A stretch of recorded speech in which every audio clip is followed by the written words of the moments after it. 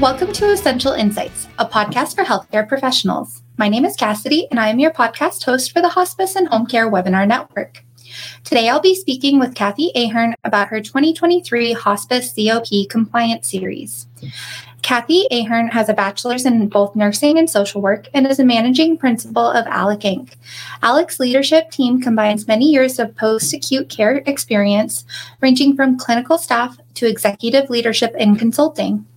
Kathy provides a unique ability to identify agency challenges and opportunities, quickly providing education, support, and mentoring to organizations, guiding them to a new level of operation and success. All right. Thank you so much for coming on with me today, Kathy. You're welcome. Great to be with you. Okay, well then let's just hop right into this podcast. Can you give me a brief overview of what you will be covering in this series? Sure. This is a compliance series for hospice, and so it's multiple parts. We start with the medical director, nurse practitioner, PA, and we deal with IDG, starting with the hospice process there, then moving through the rest of the team, nursing, social work, spiritual caregivers, onto the bereavement program and hospice volunteers. And the way I approach this is because it is entitled the Compliance Series. I break down what the regulations state, how each part of the hospice team, the professional team that manages the care of the patient, is responsible for supporting the hospice process, supporting hospice eligibility, supporting terminality, and meeting the compliance areas. I pretty much tell everyone what's required in their role. And I also break down the various programs, whether it's the bereavement program, the hospice volunteer program, what is required for both of those programs.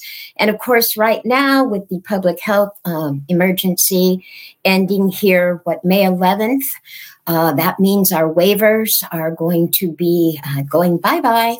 And we've had a few years now where we haven't had to do some things regarding supervisory on-sites, our volunteer program, et cetera. So this is going to be a really important time to tune into this compliance series and brush up again on everything an agency is responsible for. I take you through all of that.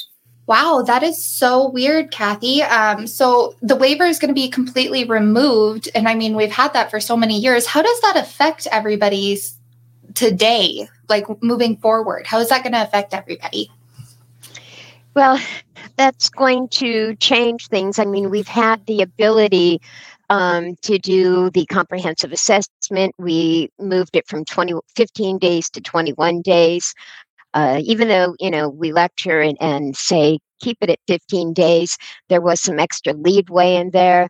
The hospice volunteer program, it impacted that and not needing to meet those requirements. Those requirements are tough anyway, so really got to get back on board with that. So I would really encourage people to participate in that. There is so much more oversight now going into hospice. And this is another important reason to be part of the compliance series, that, the oversight's going, we're removing the whole aid supervision piece that was involved in the waiver. So it's going to be really important that the plan of cares and the frequencies and all of that are done correctly. So I go over the whole plan of care piece and IDG overseeing that and the medical directors and their involvement with that.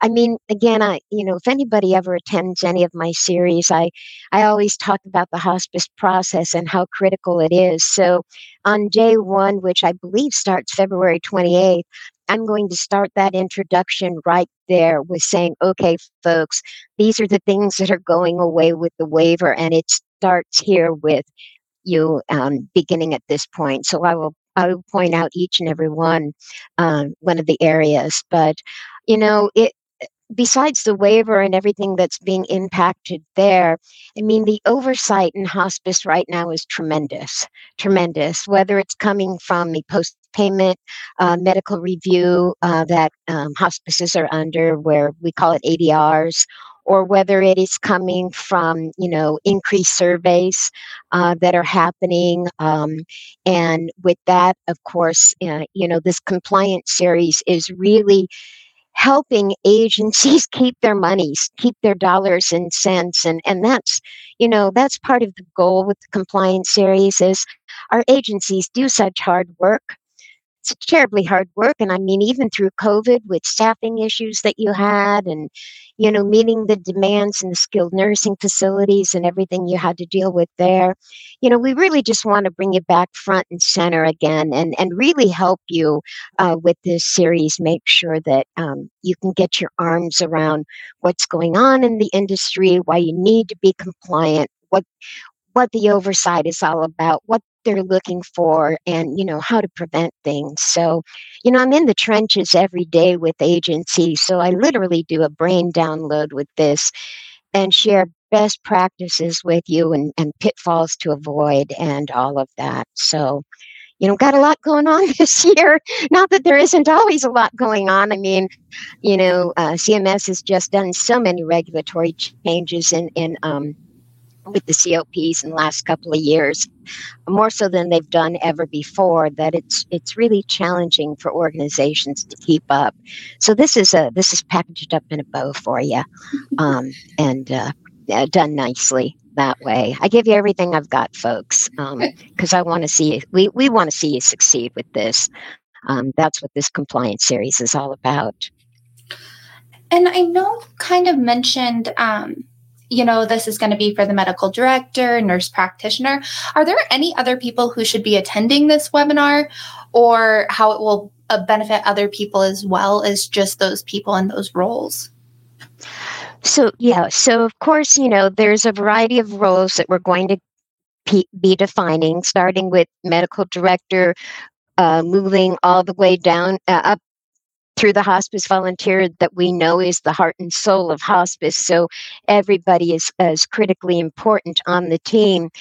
But I truly believe that it is important to involve multiple people within your organization, especially because of the hospice environment and the industry and what's going on right now. So executive leadership, from finance to your CEOs, your board members, anybody from your governing body. I think it is very important that everybody understand compliance, especially leadership. It does not necessarily need to be. So say we kick off the series dealing with the medical directors, the attending physicians, NPs, etc. It doesn't need just to be those individuals. I highly encourage owners of hospices, anyone who might be interested. We have a lot of businessmen, business people now entering hospice. I think it's important for them as well to understand what they're going into as far as the environment is concerned. So I encourage anybody and everybody, because I'm going to give you the whole landscape of hospice, what we're up against from a compliance standpoint. Not only compliance, but quality. Quality is impacted hospice.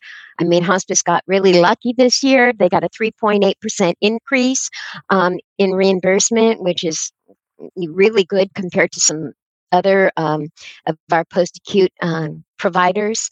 But, you can't get that 3.8% increase without meeting quality markers and certain percentages you have to meet. So I think it's really important that your entire leadership team understand all of that.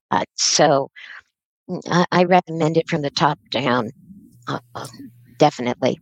That's how I see this compliance series. I think that totally makes sense, because how can you manage somebody but not understand what their role is? I mean, I think that's almost impossible.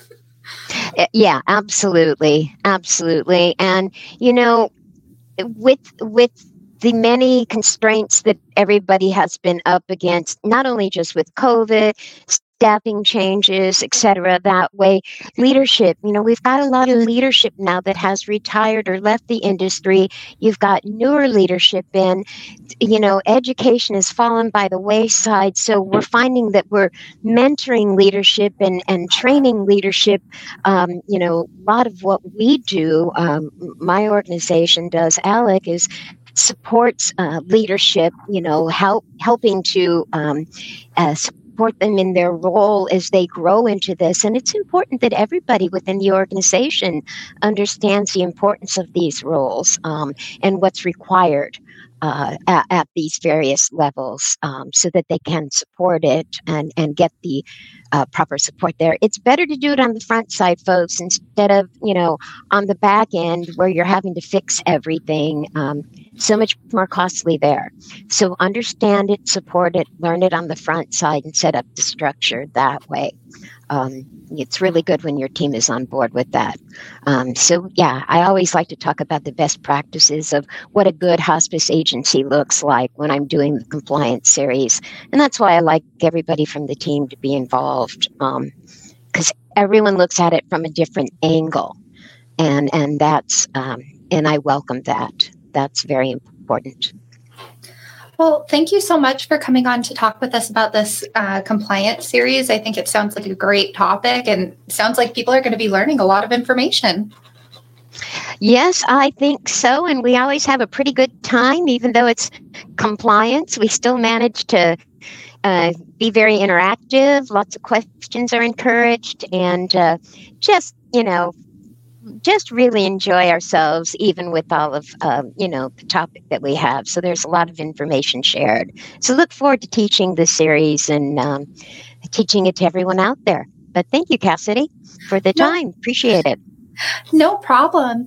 If you enjoyed today's podcast, you can register for the 2023 Hospice COP Compliance Series by using the registration link in the episode notes.